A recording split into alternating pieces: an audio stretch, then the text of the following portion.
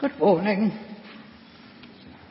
The reading is taken from Genesis chapter 13 and can be found on page 14 of the Church Bibles.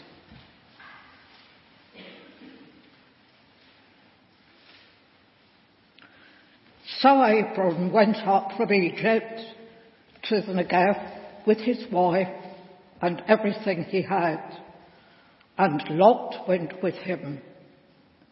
Abram had become very wealthy in livestock and in silver and gold. From the Negev he went from place to place until he came to Bethel, to the place between Bethel and Ai, where his tent had been earlier, and where he had first built an altar. There Abram called on the name of the Lord. Now Lot, who was moving about with Abram, also had flocks and herds and tents, but the land could not support them while they stayed together, for their possessions were so great they were not able to stay together. And quarrelling arose between Abram's herdsmen and Lot's. The Canaanites and Perizzites were also living in the land at that time. So Abram said to Lot, "Let's not have any quarrelling between you and me, or between your herdsmen and mine, for we are close relatives. Is not the whole land before you? Let's part company. If you go to the left, I'll go to the right. If you go to the right, I'll go to the left." Lot looked around and saw the whole plain of Jordan towards Zoar was well watered, like the garden of the Lord, like the land of Egypt. This was before the Lord destroyed Sodom and Gomorrah. So Lot chose for himself the whole plain of the Jordan and set out towards the east. The two men parted company. Abram lived in the land of Canaan, while Lot lived among the cities of the plain and pitched his tents near Sodom. Now the people of Sodom were wicked and were sinning greatly against the Lord. The Lord said to Abram, after Lot had parted from him, "Look around from where you are, to the north and south, to the east and west. All the land that you see I will give you and your offspring forever. I will make your offspring like the dust of the earth, so that if anyone could count the dust, then your offspring could be counted. Go walk through the length and breadth of the land, for I am giving it to you." So Abram went to the great trees of Mamre at Hebron, where he pitched his tents. There he built an altar to the Lord. Thank you, Sue. It would be great if you could keep your pew Bibles open, or indeed open them if they're not yet open, at page 14 and Genesis chapter 13. But as we start, I want to ask you a question. How do you make decisions? How do you make choices? Sometimes they're simple, silly things, aren't they? Like if someone asks you, "What's your favourite film?" I hate that question. What's your favourite film? Because you have to kind of make a choice between all the films that you've ever seen and pick one. What's your favourite film? What's your favourite book? It feels to me almost as though those questions are a bit of a test, like a kind of psychological examination of you. Like the person who asks a question like that has got a little kind of chart, and you give your answer, and they sort of tick you off, and they say, "Well, people who answer that are like this, and this is what's really going on deep down inside them." Perhaps I'm revealing too much of myself in telling you how little of myself I want to reveal in answering questions like that. But my favourite book, that's quite an easy one for me. My favourite book, so I've just seen my daughter cover her eyes. My favourite book, our family's favourite book, in one sense at least, is You Choose by Pippa Goodhart and Nick Sharratt. Nick lives somewhere nearby, I think. He's a great illustrator of children's books, and the wonder of You Choose is that on every page there are all these wonderful things for you to choose between. And the subtitle of the book is a different story every time. And so you can read this book with your kids as they're growing up, and as you can see, they never grow out of it.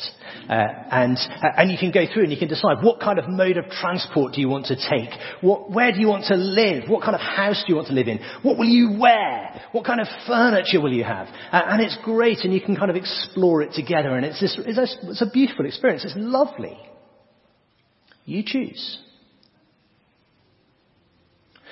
But you see, when you're a child, and with a book like that, when you choose, you can always go back and choose again another time. There's no real loss involved in it. It's easy, and it's fun to read You Choose together. But when I was at school, we had a whole school poetry recitation competition, and each year group had to learn a particular poem. And one year, I think probably I was in the fifth form, we had to learn a poem by Robert Frost called The Road Not Taken. And the way the poem begins kind of explains what the whole poem is about, really. Two roads diverged in a yellow wood. And sorry that I could not travel both and be one traveller, long I stood. I could not travel both and be one traveller. When you make a choice, when you make a decision, there's loss involved, isn't there? You're always choosing one thing, but either deliberately or without really thinking about it, choosing against something else. So, I imagine one of the choices that's faced lots of us this week is whether to drop everything and get to London to go and see the Queen lying in state. And the kind of things that have run around in our head, the choices between being part of this enormous cultural moment, somehow experiencing the reality of what's happening in our nation for yourself, but also sharing with others in this extraordinary moment. And that's the thing. If you go, that you're choosing that positively, and you're choosing to give up, I don't know, a night's sleep, a day at the office, all kinds of things. When you make a decision, you gain and you lose, inevitably. And the decision not to go is a decision to lose, to miss out on all those things that the crowds, the queue even, are experiencing and will probably remember and talk about for the rest of their lives.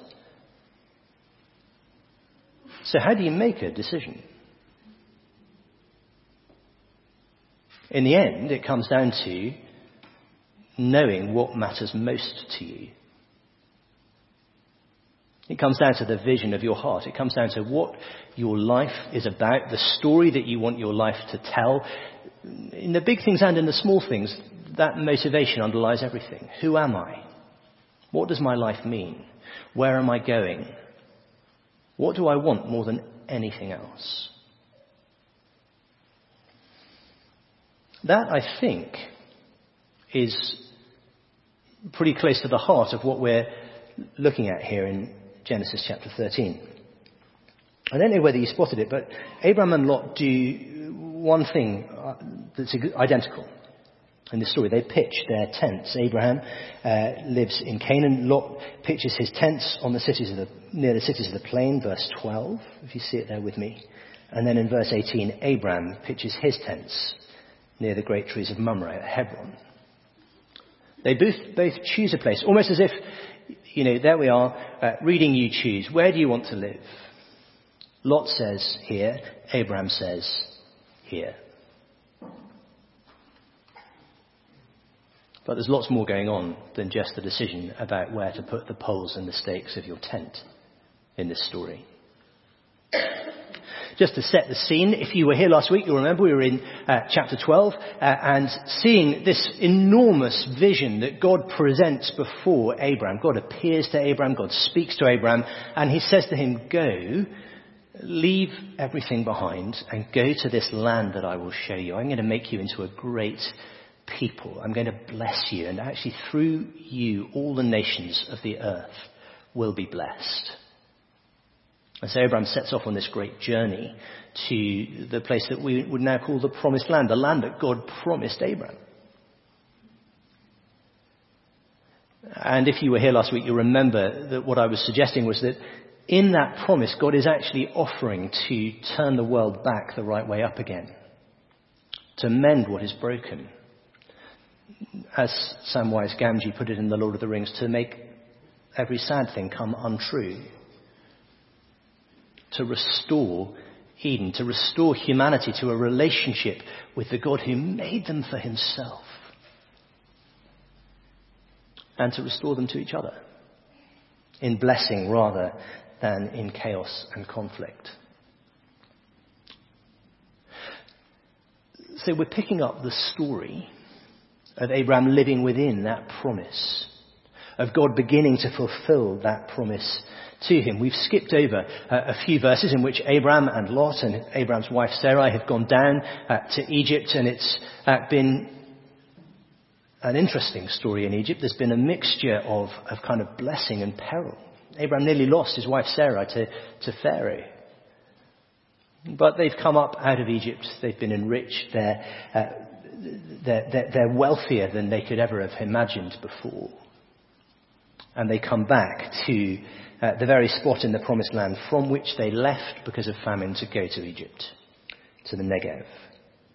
And then from there, in what must have been this kind of great party of people, these huge sort of flocks of animals following them, they come back to a place that we've been to already, Bethel, to the place between Bethel and Ai where his tent had been earlier, and where he'd first built an altar. Now, there's something to notice there. When this happens, Bethel doesn't actually really exist. Bethel is a place that is sort of built around something that will happen to Abraham's grandson. But the name of it's really important. Bethel in Hebrew literally just means the house of God. Okay, so we're being told that Abraham's come back to this place that's going to be of enormous significance in the future. You see, this book is not written by Abraham or by Isaac, his son, or by Jacob, his grandson. It's written, well, people have always believed it was written by Moses. And so the readers, the hearers of this story, when it's first told in this form, will know exactly where Bethel is. And they'll know about Ai too, but we won't talk about that today. But they know Bethel. And so they'll know what kind of place it was too. I don't know how your Near Eastern geography is. Mine's not great, but I've had a bit of a look on a map and I've done a bit of reading about it in preparation. And actually the spot that they're at is a little bit like the Devil's Dyke. That's a photograph I took on Thursday evening when Sam and I took a walk. And up there on the top, you can look out and you can see, well, I suppose that's West Sussex, isn't it? Spread out before you. This place where Abraham and Lot stop is a spot like that. It's a breathtaking vantage point, one of the highest points in the land. And from it you can see everything. So the moment of crisis arrives. Lot and Abraham, the land that they're in can't sustain them. The Canaanites and the Perizzites, these existing peoples are already living in the land. There's just not enough pasture to go round for all their flocks. And the herdsmen are beginning to quarrel. And there's this tension building up between Abraham and Lot. And Abraham says, okay, look, we can't stay together here. So go anywhere you want in the land and I'll go the other way. And you see something of Abraham's character in this, his wisdom, his insight, and his kindness. he says, "Look, we're close kinsmen. We shouldn't be at each other's throats. So let's go our separate ways for the moment and let's have peace." But he's generous. He says, "Lot, you choose. You choose. Go wherever you like." And so Lot looks around. He sees the vista spread out before him. And we join verse 10. Let's have a look together. Lot looked around and saw that the whole plain of the Jordan towards Zoar was well watered, like the garden of the Lord. The place from which humanity has been exiled, the garden of the Lord, this place of blessing and plenty. And there's the plain of the Jordan River, green against the sort of brown backdrop, well watered, like the garden of the Lord. Remember, we're looking through Lot's eyes here. This is what Lot sees. This is how Lot interprets what he sees. He looks and he thinks, that way I can get back to the joy of Eden. And it's at that moment in the text when it's as if in the movie score the sinister sounds begin. Perhaps just a repeating note on the cello, suggesting that although it all looks good, there is peril. Because look what Moses says next. Like the garden of the Lord, like the land of Egypt. Now Moses led God's people out of slavery in Egypt. Now Egypt was a place of extraordinary irrigation, of wonderful sort of agriculture based on the flooding of the Nile and the ability of the Egyptian people to take the water from the Nile and spread it through their fields. Even in the days of the Roman Empire, Egypt was really the breadbasket of the Roman Empire. The port of Alexandria became the most important place in terms of food for the whole empire. And Lot sees that it's like Egypt, and that attracts him. And so the sinister music begins, because Egypt is a place of danger in the life of the people of God. He sees it as being like the land of Egypt. And then almost to explain why it looks so good for the moment, when if you go there now, all you will see is, well, desert really. And the Dead Sea. Moses says this was before the Lord destroyed Sodom and Gomorrah. But with the mention of those two great cities that suffered in the end, and you come to us as we read through Genesis, total destruction.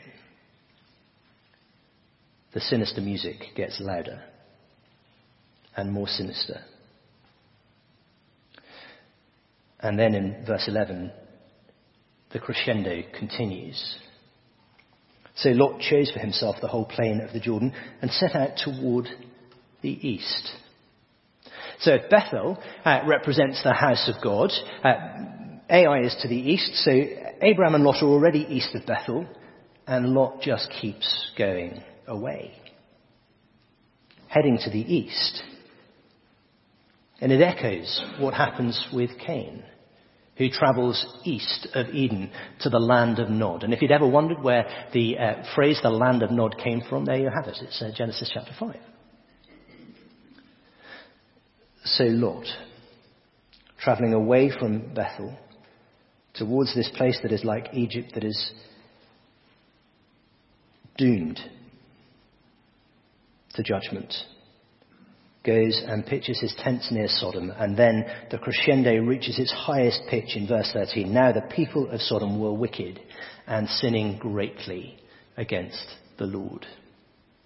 So off Lot goes, and his journey is downhill, away from this beautiful vantage point that he's enjoyed with Abraham. He's heading downhill, and it's like that's a great metaphor for what is actually happening. And as Lot and his caravans disappear into the distance, and the dust rises behind them, they head down to what is actually the lowest point of land on the planet. And Abraham is up high. Lot is heading for trouble. And as we read on in Genesis, you see just how bad that trouble is going to get. It's going to cost him, this decision to pitch his tents near Sodom is going to cost him his wife. It's going to cost him everything, actually. And he ends up in a real mess. He becomes the father of his own grandchildren, with all that involves. He is heading for trouble. But as the dust cloud begins to drift on the wind, and as Lot begins to disappear, the music changes abruptly. And God speaks to Abraham again. The Lord said to Abraham after Lot had parted from him, "Look around from where you are." Again, he's got this whole vista before him. And God says, "Look around from where you are to the north and south, to the east and west. All the land you see, I will give you and your offspring forever." Abraham's intent, Lot's heading towards a city, but it's Abraham who is experiencing permanence, something that can't be taken away. "I will give this to your offspring forever." And having kind of restated something of the promise that we heard in the previous chapter, God then ratchets it up and says, this is how great this promise is. "I will make your offspring." So you imagine the dust cloud passing in the distance. "I will make your offspring like the dust of the earth, so that if anyone could count the dust, your offspring could be counted." I mean, imagine that. It's easier to visualize it with sand than it is with dust, because at least sand is kind of countable, whereas dust is so tiny. But if you imagine how many grains of sand there are in a single teaspoon, just imagine. Think how many teaspoons of sand there are in the world. Apparently enough so that the grains of sand are roughly equivalent to the stars in the known universe. God says to Abraham, that uncountable number, that's how great I'm going to make your family. That's what I'm talking about when I say I will make you into a great people. To count your children would require an ability to count the dust of the earth.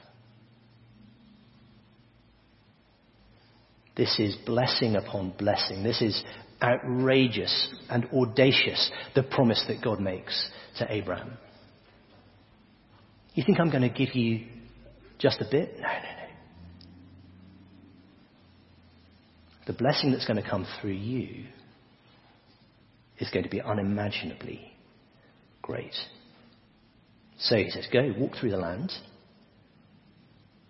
for I'm giving it to you." And just like in chapter 12, God says, "Go," and then verse 18, Abraham went.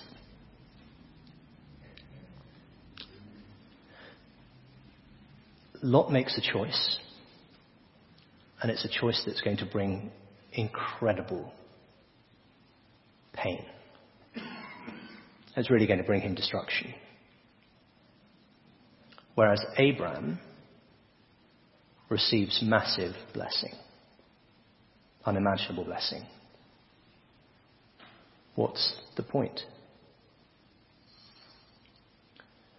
Well, the point, I think, is this.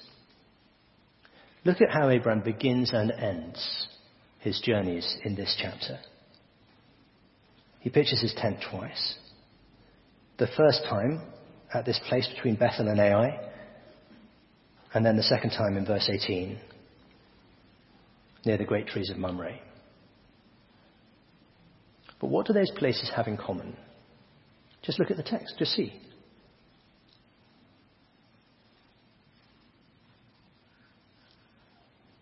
They're places of worship. It's no coincidence they go back to that place near Bethel, because it's where Abraham had built an altar, where he'd called on the name of the Lord. It's the place where he had worshipped. And when he settles, in verse 18, again, he builds an altar. It's a place of worship. It is worship that shapes Abraham's life. The center of the vision of his heart is God. And so his decisions about what he does with his life are based on the significance of that relationship. They're about worship. And everything follows on from that. Whereas by contrast, Lot makes his decisions based on what he can see, what he thinks he can see. You're offering me everything. Well, that looks great. It's outside the land. Abraham says, go anywhere in the land, this place that God has promised. But Lot looks outside the land. The plain of the Jordan is not in the borders of the land that God is promising Abraham. But Lot thinks, I can go outside the promise of God and be even more blessed, because look, it's like Eden. If you want a verse from the Bible to help you remember the lesson that Lot and Abraham are teaching us between them today, well then it would be one of our family's favourite verses, this from Proverbs. Now my problem is that my eyesight is failing so badly that I can't quite read it, and I know that it's different on the screen from what I learnt and memorised. So forgive me that it will come out slightly differently from my mouth from what you will read. But essentially, this is Proverbs 3, verses 5 and 6. Trust in the Lord with all your heart. Lean not on your own understanding. In all your ways acknowledge him, and he will make your path straight. What is the governing principle of your life? What is the thing that means more to you than anything else? What are you heading towards? Proverbs 3, 5 and 6 tells you, if you head towards God, everything else eventually falls into place. Trust in the Lord with all your heart. Lean not on your own understanding. If you go for what you think will satisfy, what you imagine will bring fulfillment, then like Lot, you might find that you come a cropper. And think about it in practical terms. A month ago, I had the privilege of officiating the wedding of a godson of mine. And during his father's speech, he talked a bit about the decisions that this young man had made in his life. And he said, at the age of 16, he won national youth windsurfing championships. He could have gone on to be a champion, to win trophies, to be a professional, doing the thing that he really loved to do. And he said, but training clashed with youth group. So he gave it up. And I have to admit, I sat there at the table hearing that, and I thought, goodness, what a decision. Think of everything he missed out on. Possible fame, money, a sense of great achievement, the chance to actually be someone, do something, make your mark on the world. And he gave that up to go to church. And I hadn't thought about it. I thought, goodness me, that 16-year-old boy that made that decision was wiser than me. Because what he chose was to say, what matters more to me than anything else in my life is to build on God. Is to go towards him. Is to make my relationship with him more important than anything else. To trust in the Lord with all my heart, not to lean on my own understanding. And as I sat at my table, sort of thinking, it would be nice to be internationally known for being good at something, I thought, I don't think in a million years anyone's going to care. In a million years, though, that young man will continue to enjoy the glory and the rest of the God who made him, to praise him with every fibre of his being. Hard for me to imagine that was an unwise choice on his part then, don't you think? But boy, it must have been hard. Lot would go for the glory, but Abraham went for the Lord. Now, there's just something else about this passage that I think can help us with that. Because you might think, well,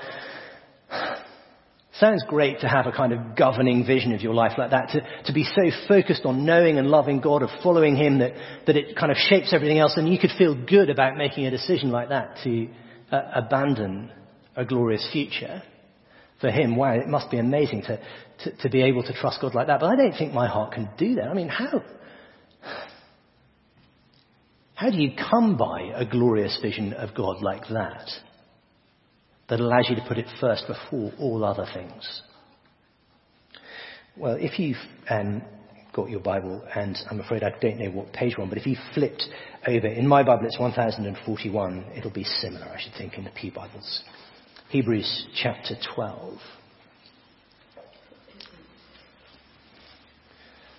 Having commended Abraham and lots of other kind of heroes and heroines of the faith, the writer to the Hebrews concludes like this in chapter 12, verse 1. Therefore, since we're surrounded by such a great cloud of witnesses, let us throw off everything that hinders and the sin that so easily entangles, and let us run with perseverance the race marked out before us, fixing our eyes on Jesus, the pioneer and perfecter of our faith. Now, as I say, I think that's the kind of big point of Genesis chapter 13. But then read how he goes on.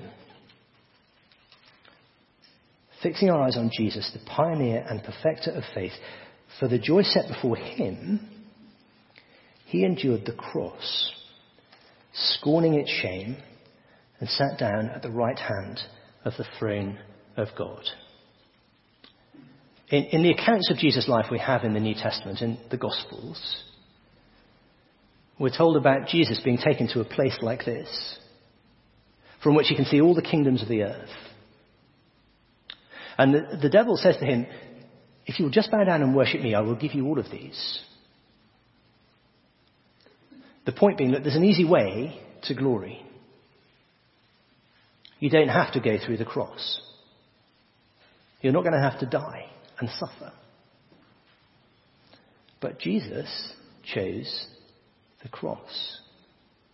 He chose suffering. For the joy set before him, he endured the cross, scorning its shame. What was the joy set before him? The joy of sharing eternity with you. So the God who makes these promises is the God who has made the hard choice because he loves you. So you can trust him that he'll keep his promises, not just because he has the power to do it, but because he loves you so much that he cannot but do it. The joy set before Jesus was you. And to get there, he endured crucifixion, scoffing, scorn, unbearable pain and death.